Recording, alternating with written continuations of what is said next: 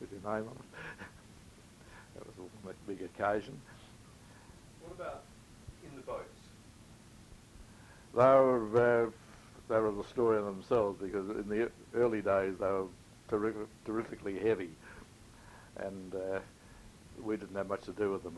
We always used to have to get called in to help pull them up out off the beach into the boat shed at night. But apart from that, we didn't have much to do with it until we grew old enough to be able to crew themselves. But they were later on. They took a fair while before they got light enough to be handled. But they were in such a state now. You need about 30 volunteers to get them out of the water up the beach and into the shed. So it was a big job. They used to have at one stage rollers, metal rollers, like train lines, sort of rollers in between, and you'd roll them up the boat up this and pick the roll up and get back to use and put it up in front and roll it a bit forward. So most times the boat was left on the beach and turned over, and all sorts of capers went on underneath the boat during the nights. Not from Surf Club members, I mean from the general public. In relation to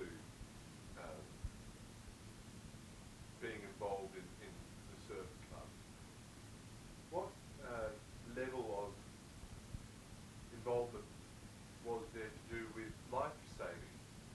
Well, firstly, when you became a junior at 16, you're eligible for your bronze medallion to train for that, which was a set exam.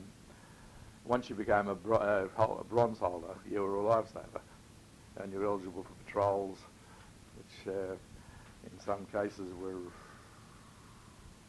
depending on membership, you might be on patrol about once a month, or you might be on patrol about once every 6 weeks. But when the war started and all the older members joined up, we few 18-year-olds were left, and sort of we had to do all the work and sort of subject to even still patrol inspections, but we didn't have any patrol. There was no beach down there because we all got washed away that time of the year before they put the groin in.